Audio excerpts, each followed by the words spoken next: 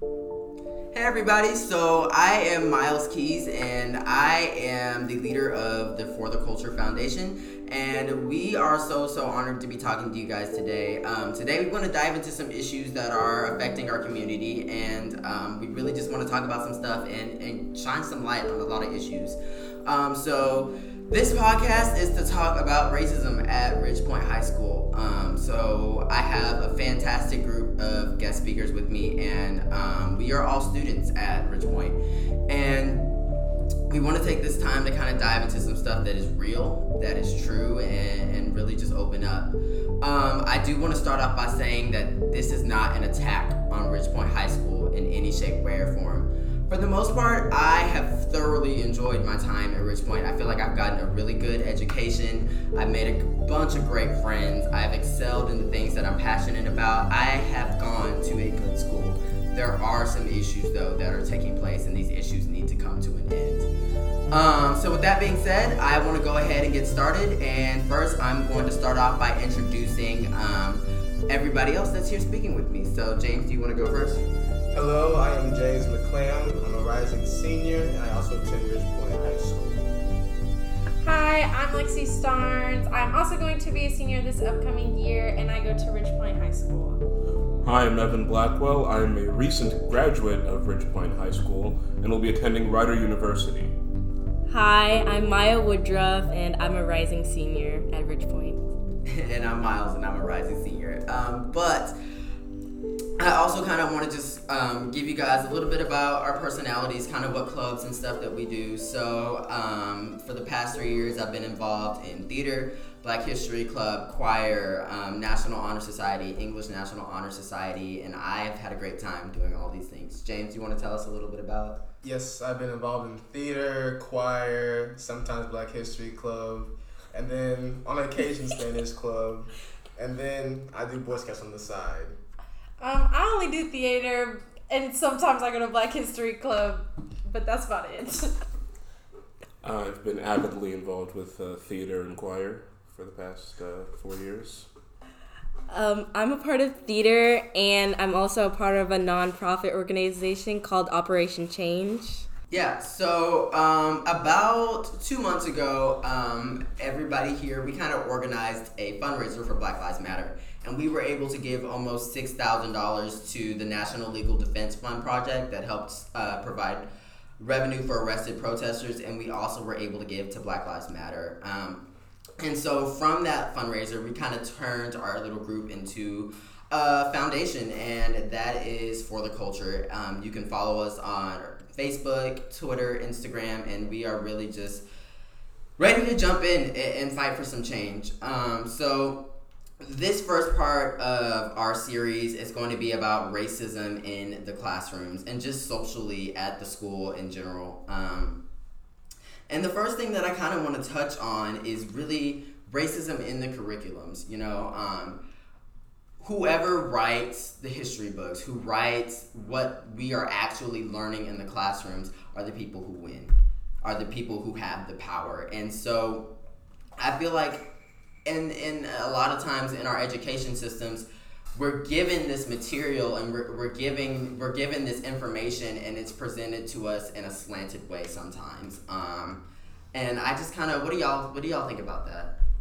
So pretty much like from a young age, like all of our textbooks are made by the same people. Like in Texas, we use McGraw-Hill, and like I don't think that we should just have one perspective of history. And obviously it's going to be biased no matter what.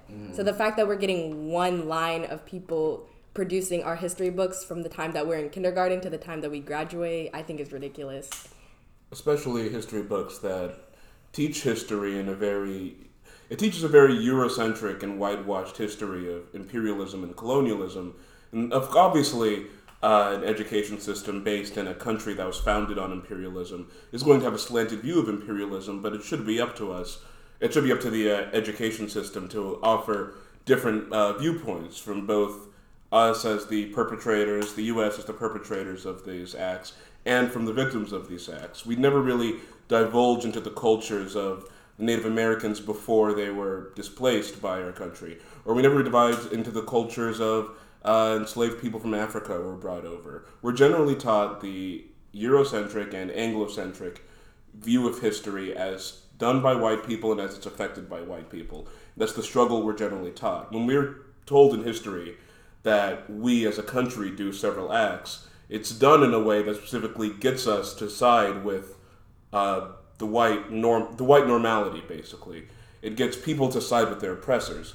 When the teacher says that we had slaves imported from Africa, when the teachers say that we went into war in the Middle East, so on and so forth, it kind of creates a homogenized view, and it causes us to internalize our feelings about war, about imperialism, about racism, to a point where when someone criticizes war, when someone criticizes the way the U.S. has acted in the past, we take it as a personal slight because we've been told we this whole time. Yeah. It should be spoken. Yeah. I feel like also history in these books and stuff, it's presented as an absolute. This is what happened, you know, and then obviously too, you as a 5-year-old child, as an 8-year-old child, your brain is like, okay, this is what I'm learning, this is the truth. Yeah. And you don't really, it's not until you get older that you actually are able to branch out and kind of explore what the truth is. And for me, at least, I know growing up, I would talk to my parents about what I'm learning, and they, you know, it would confuse me as a child to kind of get this contrast of opinions, and to me, when history is taught incorrectly to an extent, and then it's delivered to the child as an absolute, you create a system that doesn't really look at the truth, and it's not good for change. So yeah. Another way that I would say history as taught in U.S. classrooms really sidesteps change is that the idea of the radical, quote unquote, is shaped in a very specific way to children. People like John Brown or like Malcolm X are generally considered, they're always taught as villains in history. Anyone who's able to take direct action. Because we're taught history from a point of the status quo. We're taught history as it is now. Now things are good. And whatever was taken to get things to the way they are now are good. So a radical, quote unquote, like Malcolm X is easy to scapegoat for the failures of the civil rights movement. Yeah. Instead of shifting the blame onto moderates, we shifted onto convenient radicals. The early failures of the abolitionist movement, we can shift on to people like John Brown as opposed to people like moderates. That's just the way that the idea of the radical has been taught to us. Now, I'm not saying that they should praise uncritically every single person who would be called a radical normally, but it should be noted that it's a definite side that they're taking of anti-radical, anti-direct action, pro-moderate. Obviously pro-moderate because we're taught the status quo. We're taught how things got to the status quo. Especially in government and economics, we're taught how the current economic system that the U.S. has, we're only taught how that works. And all the flaws of our current economic system are just kind of taught as incidental quirks that can be solved by pushing our current economic system of general mixed market capitalism further and further and further. Well, to me also, when you think about, okay, history has presented itself as, it's being presented in education systems as, okay, everything up to this point is good and now we're good. And then the child sees on the news these protests and stuff and everything that's going on in the world. How do you expect to keep up this facade of lies, essentially, in a child's brain? Children believe what they see. And so when you present things as a false narrative and then you have the contrast of that with what's actually happening in the world, how can you ever expect truth from that? That doesn't make sense. Well, like, history itself is hard to write because there's always different views and different ideas of what you think a history is.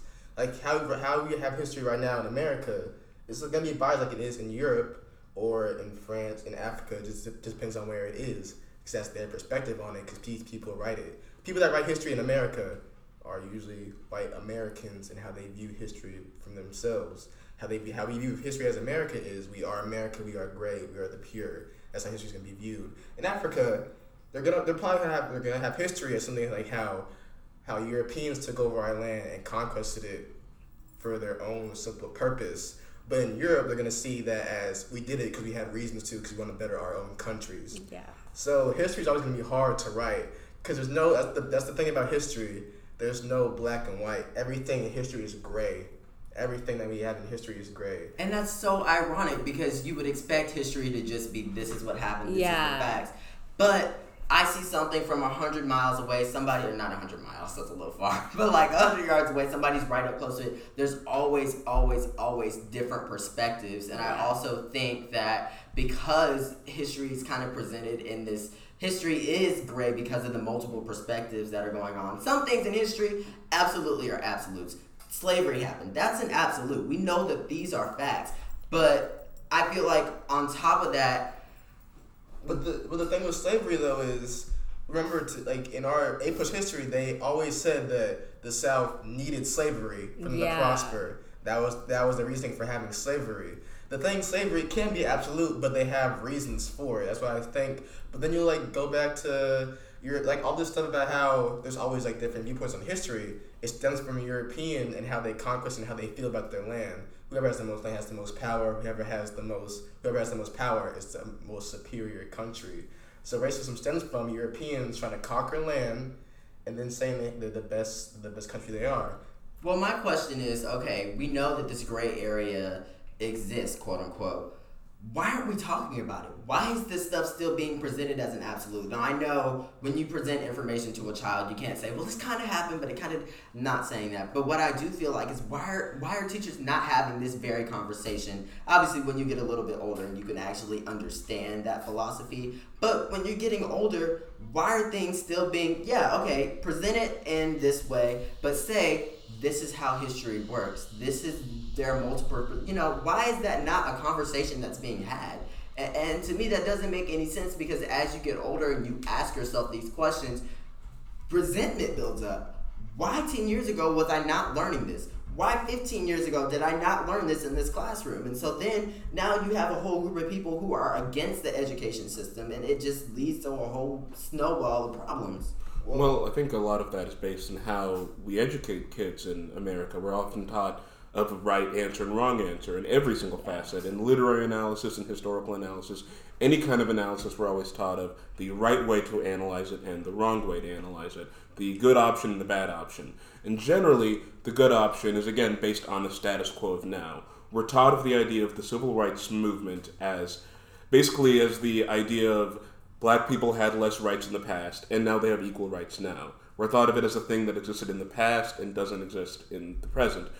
We're taught of basically every kind of social movement and social change as a thing that happened in the past, as a state of values that existed in the past and that don't exist now. We're never really taught about the flaws inherent in current events or how flaws from the past are still upheld in current events. We're always taught of how we overcame something of the past. And because the way our education system, it rewards a right way of thinking, it rewards a right way of analyzing something, it just causes whatever inherent biases are in the creators of the system or on the people who write the curriculums, who write the textbooks, come through in the way it's... But that's the problem in itself, is in the past. Thing is about people and humans in general, if you have a bad past of things that you know that can frown upon, why would you want to have it full blown in your face? Mm-hmm. And like we're saying, like even though racism or like slavery has been ended, you still have great grandparents, and the people that they know that are still deeply rooted into racism and how they feel about people of different skin color than their own. And that's the whole problem. Like the past, even though that is the past, why would you want your darkest past to be full blown?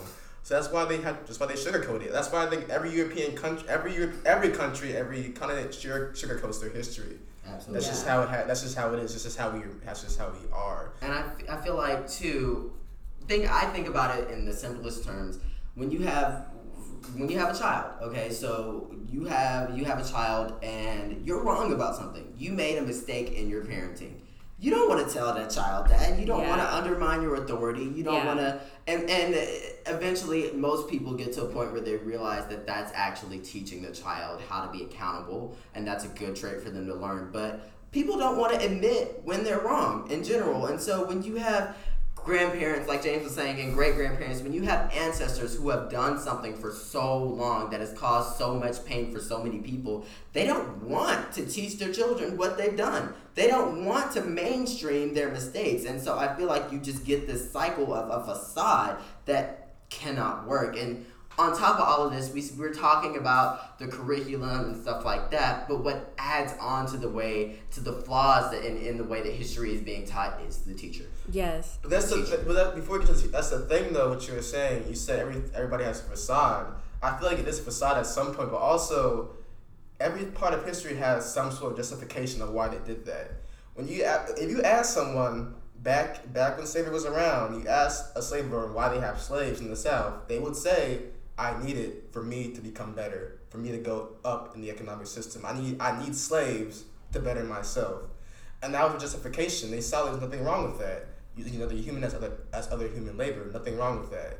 So like the thing is with the facade, I feel like part of it was the facade, but also part of it was just how they were taught, and just how it was back then. Well, to me, I feel like, okay, so I remember my sophomore year in WAP, which stands for World History AP. I was sitting in history class, and this teacher, he was a good teacher. He's a good person. I don't have anything against him, but I do think that he made a mistake in this. He really it came time for the slavery unit, and he really wanted to emphasize the fact that slavery isn't one-dimensional. And he has a point. He wanted, I feel like, a lot of times he in his brain, he's thinking, okay, these children are thinking Anglo-Americans started slavery with black people. That was the beginning of slavery. I want to show them that it's more than that it dates back to Greek and Roman times and all of this stuff. And these are facts.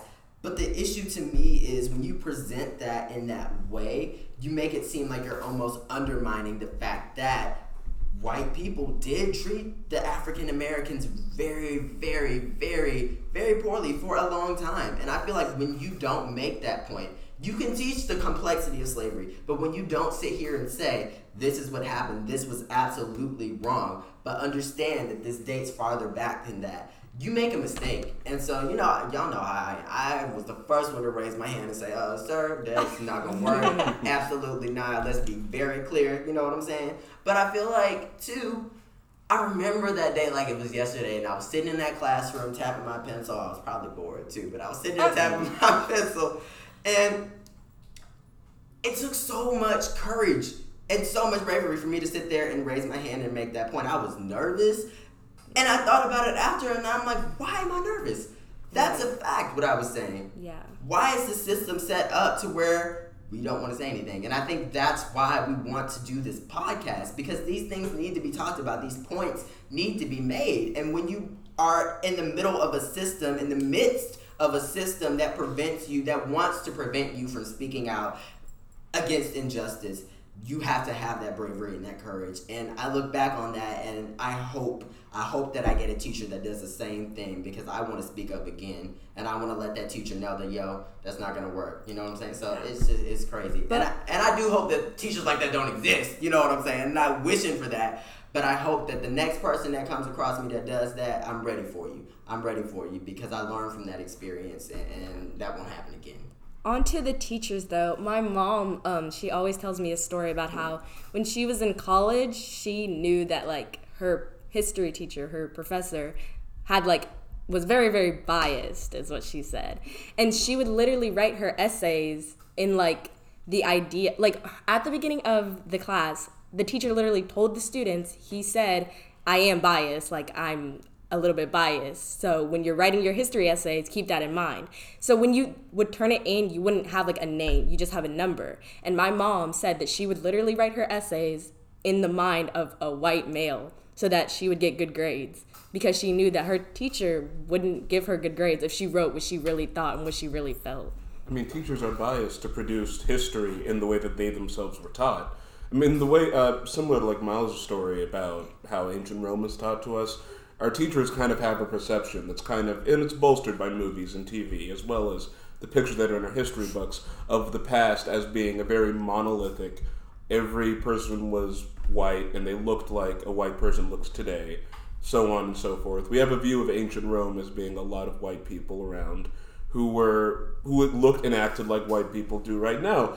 And if you look historically, that's probably not true. That the Romans probably don't look like how, a white person, what we imagine a white person to look today. People who lived in the Middle East during biblical times didn't look like white people. But we're always taught that. We're shown that in history books. And we're told that that's the norm of how history started. We're always taught things that are considered alternative. People who aren't white, people who aren't straight, people who in any way falter from our normal, anyone who falters from the norm of our society as something new, as a deviation from the classical. And because of that, our teachers themselves, when they teach us about history, when they teach us about the past, we're taught a Eurocentric, Anglocentric view of how these people lived. We're taught our view of our Jesus, who looked super white and pale and had blonde hair and blue eyes. We're taught all of that stuff in history. We're taught about, the Romans who looked super white. We're talked about all of those people who looked white and straight, like corn-fed Americans. And because of that, right, it leads us to have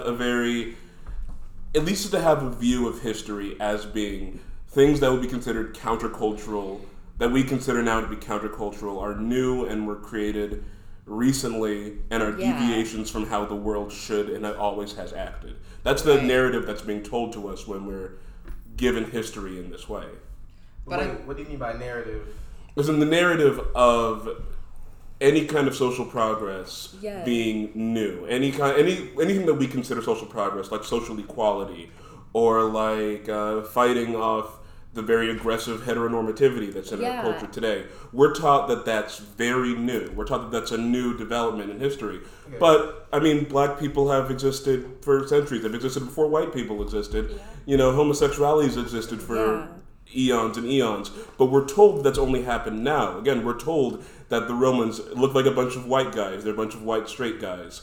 When in reality, you look at the facts, that's not true. That's not accurate. But because of how that's told to us as kids, that's what we're seeing in TV, that's what we're seeing on movies and stuff like that. When we read in our history books, we look at the pictures of Romans depicted. We grew up thinking that, and then as teachers, that's what you're thinking in the back of your mind when you're teaching how the rest of history is taught. You're taught that anything that we would consider countercultural is a new development. Anything that we consider not the norm is anything that we would consider a deviation is a deviation in terms of the world's history, when that might not be true. I find that really funny too, because how we in our society, we think of like the LGBT rights movement, we think of that as a new thing, or talking about how gender is on a spectrum as a new, very 21st century thing, when in reality it's only a new thing for our westernized society. Many indigenous people have always thought that way. You can read history books dating back to when people didn't really view gender that way. So it's just funny that we always act like, oh, this is something brand new, but it's only brand new to our society. It's that biased mindset, in my opinion, because if you have something that's different from you, and you're biased about what you think, and you stand on what you think and what you believe in, and you don't want anyone else saying what you believe in can be changed. That's where that bias mindset comes in of, no, I want this to be the same. Because the thing is of change and how people react to change is, it can be good, it can be bad. The thing is with most people in America is change, we're just trying to have change in a large group of people. Change is hard. Mm-hmm. And the thing is, we're finally trying to change how we view the world, have a more open mindset. People that stay in that narrow mindset are getting, prosecuted for, they're getting spoken out against it. And that, to me,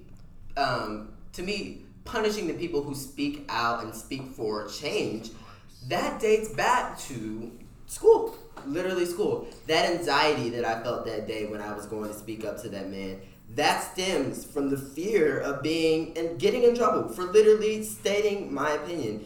And a lot of times, that kid in the classroom, that's the problem child, Yeah. Then you also have the community of teachers. Now, so-and-so is going to go tell other so and so, oh, this student is bad, and I just, yep, you'll have them next year. And now you already set this child up for failure for speaking truth. And I feel like the system of where we punish people who just have a different opinion or who just,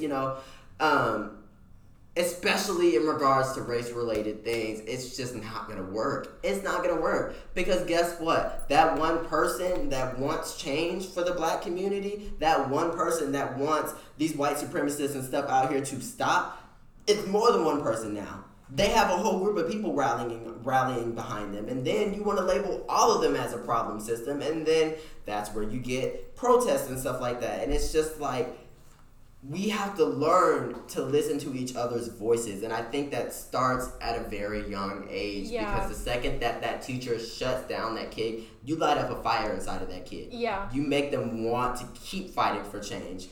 Yeah, but I was gonna point that out. Like, it starts in elementary school, because as a young child, if you question like your parents, or you have questions because you grow up and you hear all of this stuff, and kids have questions all the time, and so when they ask your parents and then your parents counteract and tell you something different or something that they didn't tell you at school, and then you go back at school and you question your teacher kind of blows it off or like brushes it off. Even in elementary school, like when they would talk about that, because they don't.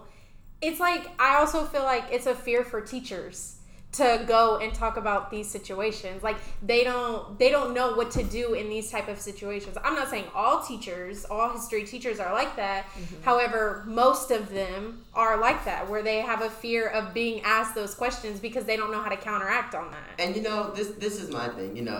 My mom is a teacher, and I'm sure I know your mom's. Yeah, so a lot of our parents are teachers, and when you talk to your parents and they're like, oh, I had this meeting, and oh, we have teacher development and all of this stuff. When did you have a meeting with these teachers about how to teach slavery? When? Why is that not a thing? Yeah, that's the question. How can you teach slavery? That's a great question. How can you teach what we have taught in history? Like what Evan said, history. I don't think history should be a yes or no. It can't be a yes or no answer. Yeah. But that's the thing. That's the hardest part. Is how would you come across teaching slavery, teaching genocide, or teaching what we did to Native American people? It's a difficult question to answer, but the problem just stems from the fact that it's never been posed. It's never been posed by our teachers how to respond to that, because we're told that the way that it was taught to our parents, maybe with a little bit of adjustments so that it's a little bit more appealing to like a younger audience. Again, it's kind of like the way we're taught history. It's sort of not. It's not even really curated. It's more that it's marketed. It's marketed to a way that kids all seventh grade will agree more. Yeah. All seventh grade. All middle school in Texas is taught about Texas history. Yeah. How Texas is glorified. Yeah. How Texas is one nation on its own in the country. How Texas we're told that in a flagrantly like imperialist action of the creation of Texas was a positive good in its creation of this state. Mm-hmm. We're told that the wars that were fought, of course, the U.S. are the good people because we just wanted to create a little nation state of Texas, and that the Mexicans were bad for, banning slavery in Texas. Yeah. They were infringing on our rights. And we're told that the Native Americans who already lived here, who were displaced for the creation of Texas, they were aggressive, they were savage, and that the fight against them in order to improve the land that the ungrateful natives hadn't built, freeways on top of or anything, were, again, it's a positive good. It's a force for the development of our country. Yeah. I think about when you talk about Native Americans and displacement and stuff like that. So I'm the theater president of the theater troupe at my school, and I love it. I love my troupe, and we're gonna talk about that later. So stay tuned if you want to hear about that. But we have a back to school kind of party, get to know all the theater students across the district, and it was called assimilation. Why is it called that? That word has such a negative... I didn't even think about that. And I had a meeting with all of the presidents not too long ago, and somebody brought that up, and I was like, thank you. Yeah, Yeah. why is it called Yeah, that? That's weird. That's weird. Right. And on top of that, let's be real. Who wants to go to something called assimilation? Assimilation. Like, let's be No, real. What for is real. that? What happened to ice cream social? What is it? Just a social period, Right. like an assimilation. No, but also with what Evan was saying, I think also, especially with this movement, I understand that we're mainly focused on Black people. However, I also think we also have to think about all the other races that were discriminated as well. Like Mexicans were highly discriminated and were also put into slavery back when we were in slavery as well. And I feel like a bunch of people only look at it as black and white, like as Black people and white people, but there was also so many other races that were a part of slavery that don't get known as much as Black people and white people. And I think that should be shown too, like Mexicans and all of the other colored people. A good way to like kind of chronicle about how like history has changed and how we teach history is what a white person is. You know, what we consider a white person now isn't what would be considered a white person in the 1800s. You know, an Italian guy or an Irish person, they wouldn't be considered white. Like years ago, or like a Polish person, they wouldn't be considered white. The idea of white is kind of based on it's based on but it's based on the status quo. It's based on what exists now. What we call white and who holds the privileges of a white person now is what we now, looking in the past, call a white person. We imagine a white person who owned slaves. We have this image that's based on what white people are like now, and so on and so forth. What was considered white is a very complex, changing definition. At a certain time in the past, again, an Italian wouldn't be considered white. Or Irish people wouldn't be considered white. People of Hispanic descent who had lighter skin wouldn't be considered white. Yeah, and speaking of white, it is time for us to welcome our white friends on. All right, so the first person I have bringing on right now is Victoria. So you want to go ahead and introduce yourself? Hi, I'm Victoria Farr, and I'm going to be a senior at Rich Point. And the next person I have is Rohan. Hi, my name is Rohan Skaria. I'm a Rich Point alum. I'm going to University of Houston this year. I'm part of the Indian community. My parents both immigrated from India, so that's my viewpoint and perspective of this. Hi, I'm Talia, and I am going to be a junior at Rich Point High School, and I'm Jewish. And hey, I'm Jack. I just graduated, and I will be attending the University of Denver in the fall. And I'm very excited to talk with you guys. Cool. So, really what I want to know is, how do you guys feel when we're sitting in these classrooms and we're learning about slavery and stuff like that, and you get all these different viewpoints and stuff like that? How do y'all feel? What's your thoughts? I think it's nothing out of the ordinary. It's something that we've just, we've learned it since we were kindergarten. We see it as normal. You know, then there are sensitivities that just aren't brought up. There's that slavery is a taboo. There's just things that are just too sensitive, and we don't want to break apart from that. And when it does, that brings a sort of defensiveness that I think we need to bring some clarity to and eliminate, I think. Yeah, and to me, you know, part of that quote unquote awkwardness that comes with teaching race-related issues in the classroom stems from the social environment as a whole of the classroom in the school and stuff like that. Our peers, you know. I know not too long ago there was an incident where this girl called this black boy the N-word, and she said it multiple times. I mean, it was disgusting, and it went all over Snapchat. Y'all know I got on her. Yeah, I sure did post her on there on my story. And I'll do it again. But it's stuff like that perpetuates that awkwardness. You know what I'm saying? What do y'all think? No, when the picture was posted, it was just like her eye, and I was literally looking on Instagram. I'm like, who is this?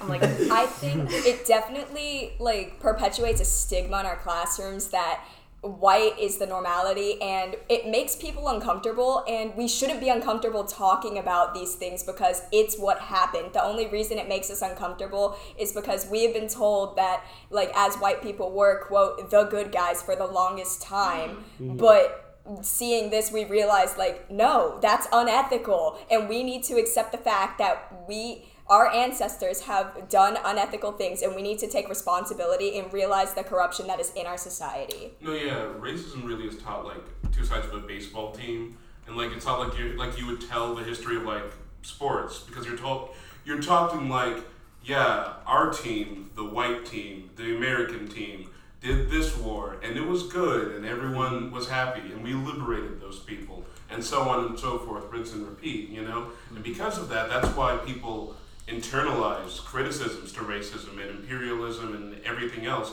is because you're taught like, oh, well, if you criticize the war in the Middle East, you're criticizing our team. You're criticizing me. You're criticizing my values, because it's instilled upon you even as a child. Even when the values of the U.S. are contradicting your own, you know? Like, Yeah. even when you are of a community that's been oppressed by, you know, by white America, we're told as kids so much about how we went into this war and stuff like that. I talked about this earlier, but because of the way it's taught to us, we internalize all the injustices that were ever put against us. Right. And when we continue to face those injustices in the future, we kind of think, oh, well, that's me not living up to the standard that this country has given me, and like all the stuff that it's done for me. Yeah, Yeah. And you know, sorry, go ahead. Okay, oh, sorry. I was gonna say, like, it kind of conflates two kind of criticisms. It comes across as a quarrel with the ideas to which, like, you know, the U.S., for example, like intervened in the Middle East, or something, criticism against a racist institution. But it's they conflate that idea with a personal attack and a challenge onto their livelihood. And I think that, like, making the different, like, discerning that is a step to finding people who will internalize this a correct way, and will actually, like, learn from the flaws that are in our society, instead of, you know, internalizing it like you're saying. Yeah, and Right. you know, I think what's kind of interesting too is Ridge Point. Honestly, it is a diverse school. Right. Honestly, it is Fort very Bend ISD diverse. is so diverse. It's I diverse. went to Second- Palmer Elementary my kindergarten year. I was one out of like 3 white kids in my class. Yeah. And it's so, and you know what? Palmer is black. But like, And you think that with diversity, you'd see like more like right? equality, but Yes. instead you just see systematic More racism in a Exactly. microcosm. Yeah. Yeah, You know? Right. and you know, to me, when you think about the climate of the social aspects of our school, how many people do you think have done that same thing that girl did on Snapchat? So many. Yeah. So she many. Felt, she We've felt seen so it. comfortable. She said it directly to him. She sent it to him with, like, she didn't even just say In a it. sense, It was no a picture. remorse. Like, Yeah. there was Right. no remorse. It was so comfortable normal. for her. But I also think, like, And you know what's interesting too, because I went on Instagram and found a girl too. But I saw a picture of her. All of her friends looked, you know, they kind of all kind of fit. All look the same. Right. all look the same. But you know, act the same. but, all say the same things. but like when I looked at the girl's Instagram, a whole bunch of her friends, they had this one picture, and it was all of them, and I was like, you know what? I don't know those girls like that, but I know they're very close. And I know me and James, we're friends. We share the same viewpoints on most things. You know, we have these conversations, and I know all of us here share the same viewpoints on most things. I'm just saying, I don't know these people. I truly don't. And I'm not going to make that assumption about them like that.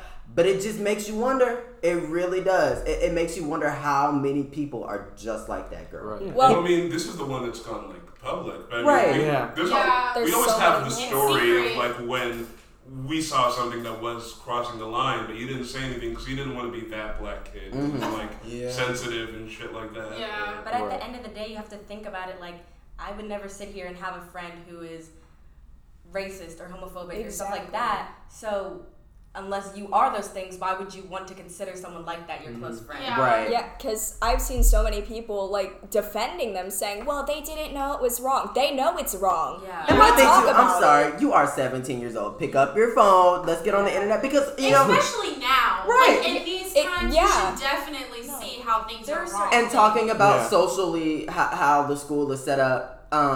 Now that literally Black Lives Matter and the movement and everything is on mainstream media, people feel like, oh, everybody wants to be an activist now and stuff like that. And I know socially that's going to become the new thing that's disliked by, at least in the climate of ours. And it's just like, come on, guys. Yeah, and that's where the change has to come culturally, like in an aggregate sense. Like, and that's why I think education, you guys are talking about education. I thought it was such a fascinating conversation because that's how that cultural change is created through curriculum. Like Maya, you talked about the writers of the textbook, the McGraw-Hill or whoever they were, and you said one of your friends put yourself in the perspective of a white male, and how like changing that, making it more revisionist, making us point out, and making us learn from what atrocities have occurred and make them more vivid. I think the reason why you're seeing a lot more like instead of just black people like marching on Black Lives Matter and the few variations, you'll see every single race, every like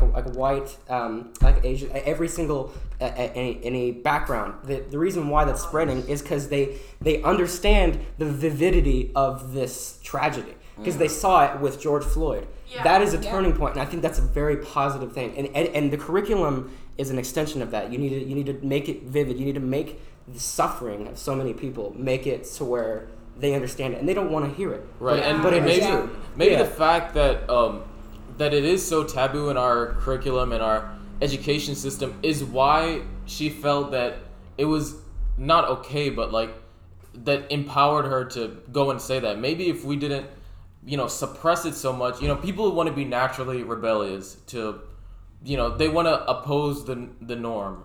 But if we had open and honest conversations about race, maybe she wouldn't feel that way to, that I should say something malicious, just for attention or just to get, that kind of elicit that kind of reaction from people.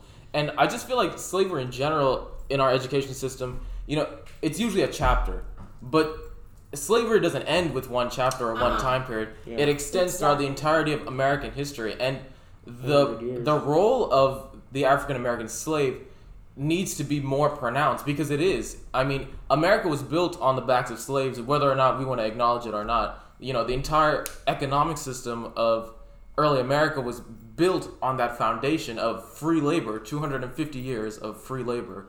So, the more that we ignore that, the more that we get these kind of outbursts or shows of ignorance and, people not being willing to talk about it. And the reason that, we have to all take accountability, and like me as an immigrant, like I directly benefit off of, what the civil rights movement. And, as a white person, we have to understand that we take accountability for our actions and acknowledge that happened so that we can move forward and we can progress.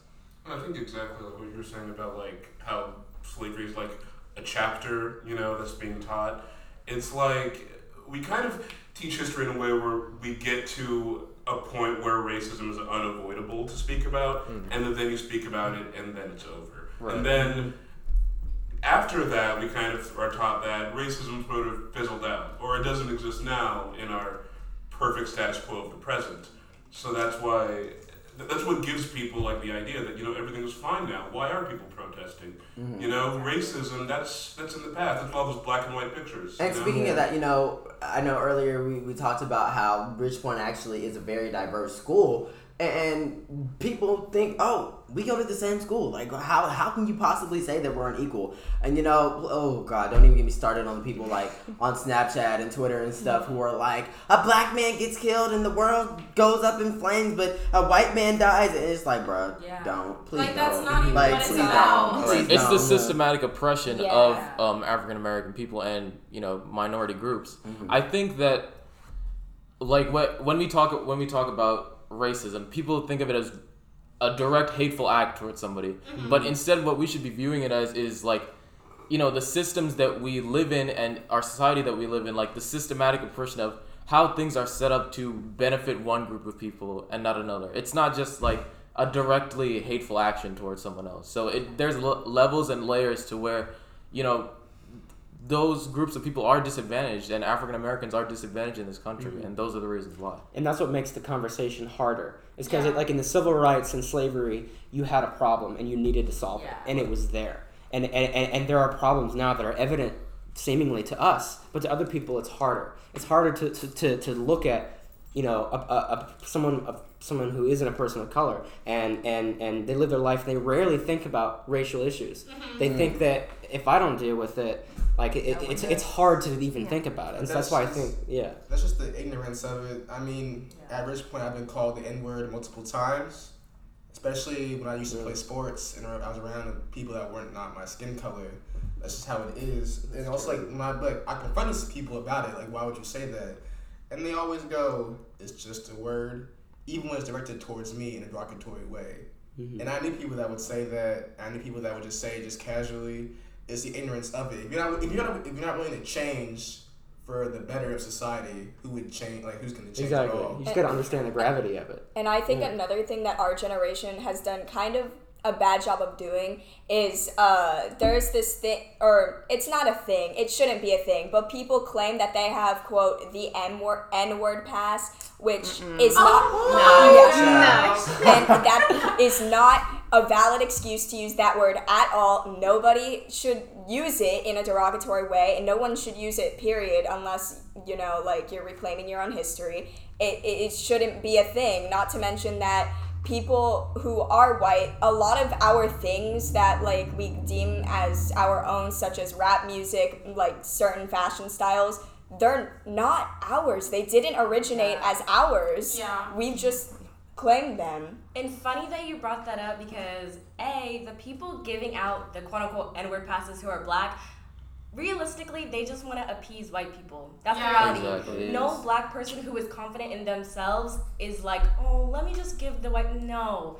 And then as you talk about the fashion styles, it's kind of funny because things like braids or certain clothing styles, they're ghetto until white people do it, until white celebrities do it, and then it's high fashion. Just the other day, I saw on Twitter how there was this article that was written about all these white TikTok stars and YouTubers about how they have long nails and how it was such a fashion trend, but we've been doing it for so long and it's always been called ghetto or ratchet. That's the thing with westernized culture. You see who's on the Hollywood. The higher power. People so you have politicians that have higher power. I mean, you have people that are famous, like celebrities. You see how much influence they have on the world. Mm-hmm. So what they see is pretty.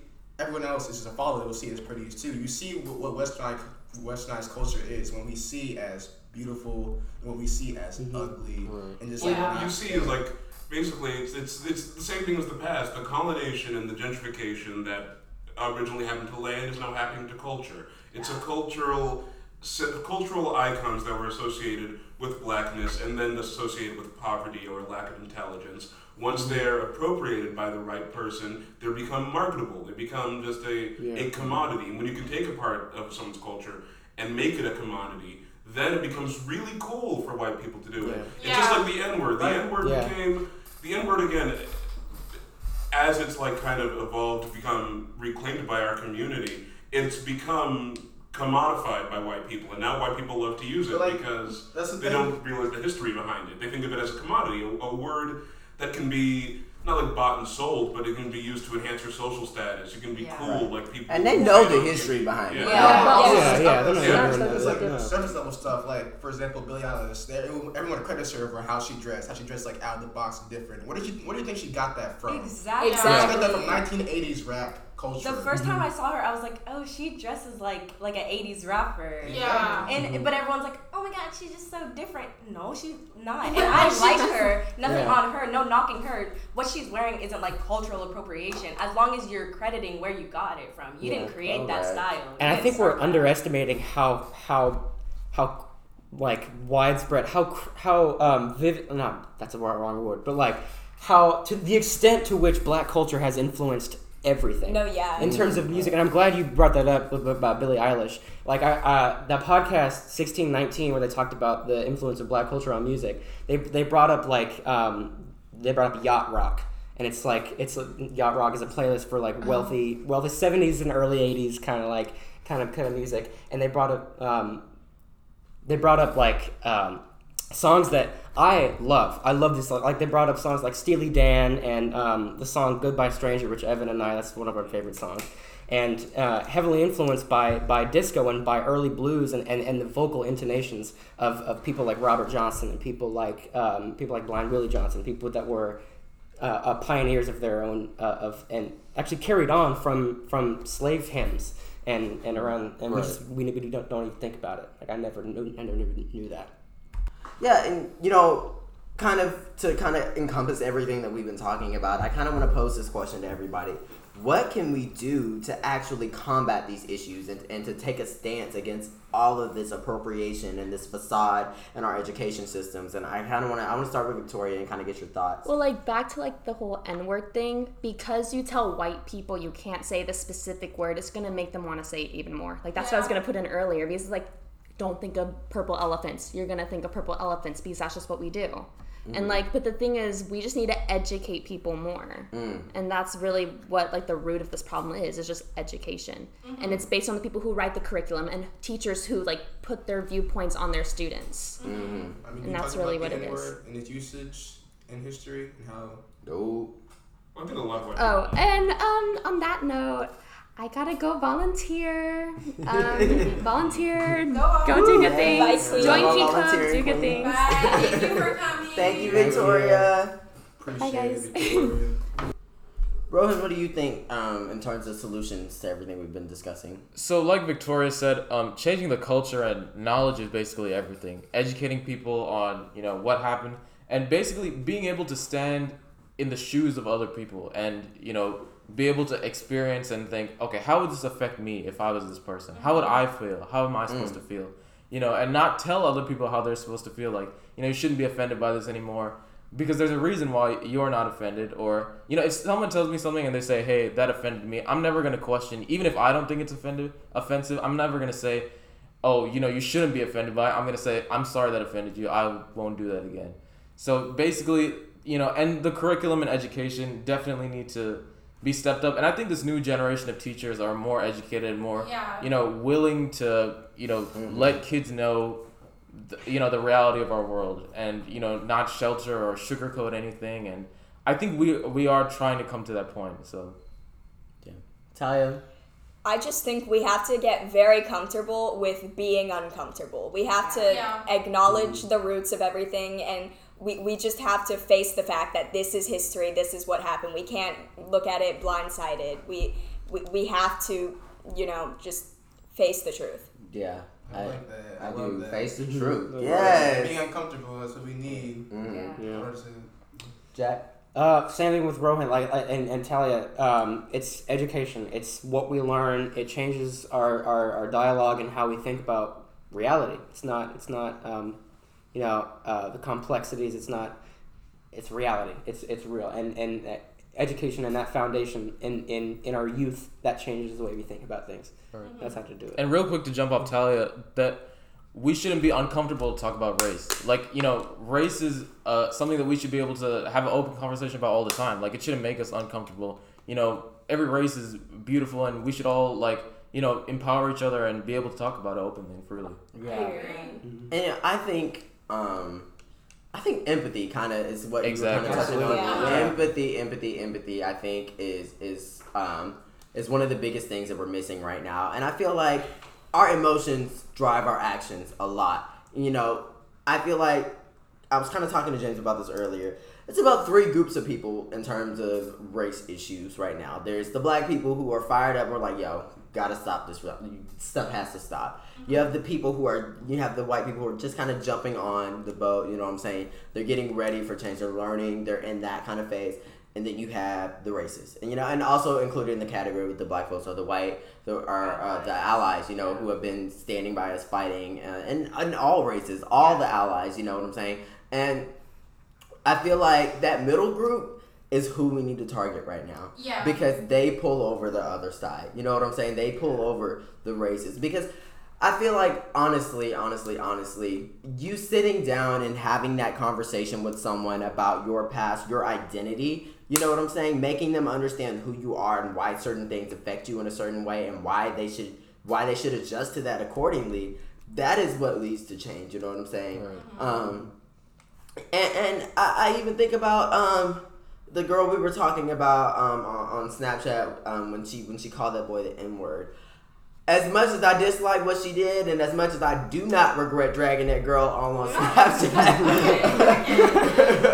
I would love to have let's have a conversation. You know what? Right. Well, I can have a conversation with you. You know what I'm saying? Let's work this out so that Open we can dialogue. move forward. You know what I'm saying? And that's what creates empathy yeah. too. Is Exactly. talking empathy and exchanging ideas and being around each other. Right. Yeah. And we don't have to believe that there's a group of people that are, some people are just going to be so far gone that they can never come around and see the truth. Because, those people, when, like, let's say they have kids, right? Their kids are going to go to school and be like, why do we think of people this way? Or how come, they're going to challenge the status quo based on their ideas and opinions. So that's eventually, how we become better, and how maybe even their parents or, groups of people that are single-minded get to changing and, change throughout, like, generations. And we also need to see that racism is learned, and in order to teach kids how not to fall into that trap, we have to teach change in order to see change. Yeah. And kind of adding on to that, that day in my history class, before that, because this had been, I had thought about speaking up about this for like a week. It took me a little bit of time, but I had been talking to other classmates about how the way that what we were learning was making me feel, you know what I'm saying, and how I didn't think it was cool, and that kind of brought a couple people to the light, I think, you know what I'm saying, and so just having those conversations really, really, really is so crucial right now, and yeah. James, what do you think? I think it all stems from how open you're willing to be to other people. Honestly, you can have conversations with people, but if they don't want to hear your viewpoints, then where is that gonna go? Where's it gonna lead to? It also depends on how much their values and what they believe in stick to them as a person. If you wear your values on the sleeve and someone defies them, of course you're gonna go back on. That's why a lot of racist people, they have their values, what they believe in, they're on their sleeves. You can see it proudly. That's why Confederate flags are so predominantly more towards racist people. That's why you see like a lot of characteristics towards those racist people and how people see the world. If you're not open to change, and not open to at least have a conversation, see where maybe you can fix or change some things, then I don't know. I wish racism could end, but the fact of the matter is, how can it end if it keeps getting taught? Like, the thing is, people say they're not racist, but they look at me weirdly when I walk by the street if I have on a tank top and wear my dreads. People say they're not racist, but they look at me differently when I walk into a suit store asking me, hey, why are you in here? What do you want? Why are you in here? And it might even be a subconscious, stereotype that they have built in. They may not even be trying to be a racist, but, the way that they were brought up or their experiences, they have that inherent bias that maybe even they don't know that they have. And, for me, I was watching one of my favorite YouTubers, and he was kind of talking about when you sit down to have that conversation with a person, they're going to be on the defense because their first instinct is going to be to say that they're not racist. And you know what? I kind of like we were talking about with that friend group earlier. I don't know if they're racist or not. I truly do not know. I don't know. What I do know is this: the actions that you display are racist. Let's talk about that. You know what I'm saying? Your actions are the issue. Now, where your actions come from, where they stem from, what they rooted for, dude, that's you. You know what I'm saying? You got to work that out. But what I can tell you is right now, what you just did to me, you calling me the N-word, you looking me up and down when I'm walking down the street, you saying that cop who killed that man should be set free, that's racist stuff. You know what I'm saying? And you, as a person, have to be held accountable for that. And you have to look inward and figure out, why do I feel this way? But also, you know what I'm saying? just for what reason? Why does it affect you? My granddad has 3 Mercedes. He was driving one of them, and they looked just like our other neighbor's Mercedes. A white woman was walking. There comes to a point where why do people that are different skin color than you, that are different than you, affect you in a certain way? For example, when I first experienced racism, I was 12 years old with my granddad. We were at his neighborhood, and he owns 3 Mercedes, and one of them was similar to our white neighbors. And one day, our other neighbor, which is a middle-aged white woman, saw me and my granddad driving in our driveway with the Mercedes that he has. The white woman asked my granddad, goes, "Is that your car?" And my granddad goes, yes, of course, I wouldn't be. She looks at him again and goes, is that truly your car? And my granddad, annoyed, drives off. Come to find out, she goes to our neighbor that has a similar car as ours and asks them if your car was stolen. She must not have much to do. I mean, like, girl, you got all that time. Please find a hobby. Go sew and knit or something, please. Woo. Well, in another form of like racism that people don't necessarily realize is gaslighting, because there's the whole all lives matter thing. Oh my god. The reason that it's racist inherently is because you are taking away from something that needs a conversation and putting yourself into the conversation where you don't need to be. Yeah. Like, it's not about you. It's about the group that is being oppressed. It's about who needs the help right now. All lives matter means that you want to take away from the movement that is happening. Black Lives Matter doesn't mean that black people are better than everyone else. It means that this group needs help at this time because they are being oppressed by systematic racism. Yeah. I think in addition, we should also talk about, like, I think that delving deeper into the roots of how racism forms and, like, things like colonialism and wealth inequality and how those contribute to racism, it also would help a lot, not just with the kind of all lives matter crowd, but a lot of people who do consider themselves allies and kind of fall into a sort of white saviorism trap where they kind of feel it upon themselves as a kind of heroic figure to save the black community, which a lot of allies can fall themselves into. And I think that when you examine the systems that exist behind acts of racism, and that when you kind of free yourself from the notion of racism as being a problem of racist individuals doing racist things, because when you get to that point, you start to think, well, I'm not a racist individual, ergo, what I do and my implicit biases are not racist.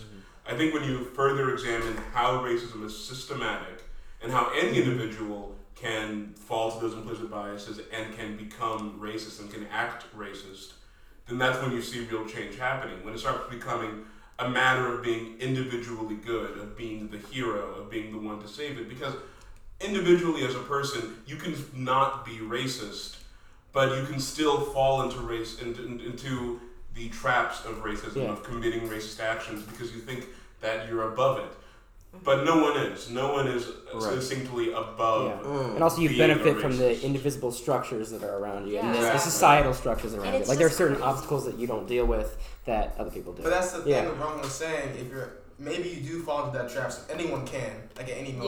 Yeah. If you do fall in that trap and like someone calls you out on it, just realize what you're doing. Just take a step back and just be open. Like the thing is, people's pride is just on their sleeves. Yeah. So let's just be vulnerable and be open to learn. Just learn. Well, that's why people I think are so defensive, is because they don't think of it as a system that they can become more open to. They think of it as racist people are racist, and if you're saying that something I did was racist, that means you're calling me a racist and you're attacking my character and everything that comes with it. Exactly. And that's why they get defensive. That's why they say all lives matter. That's why they say stuff like that, is because they're feeling spurned by the idea of anti-racism, because they realize that it combats prejudices that they themselves own, and they think, well, I'm not a racist.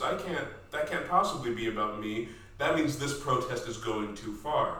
And that's where you get the kind of defensiveness, that's where you get the sort of reactionariness that you see nowadays, is because we don't think of it as being the product of systems. We think about it as being the product of bad individuals who are stuck in the past, who look like racists, who wear Klan hoods. Yeah. Or like individual events. But it's even the past, though, because they still we still have KKK. No, We still have. But it's just the perception that this is in the past, that this of this kind of caricature of a racist that you can distance yourself from, and tell yourself that you're nothing like. So we need to get away from the idea that racists are KKK hillbillies. Like, that's not the only type of racist that we have. Or racism. Have money that and can be be racist. committed. If you have money, you probably a lot of people who have money are racist. But that also goes into how pretty much every system that we have in America is inherently racist. Even class systems are racist. Like the way that they started, very racist.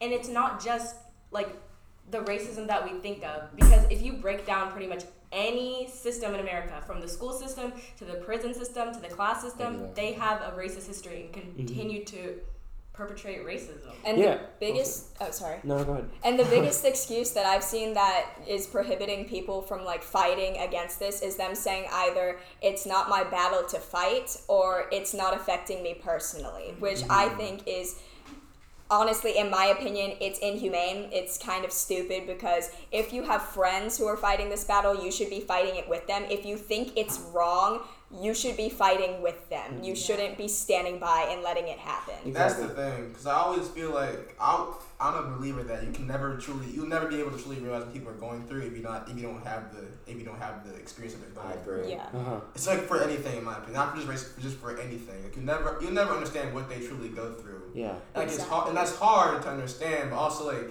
but you still have decent human, like we all, at the end of the day, we're all just humans, and we should all just learn how to just.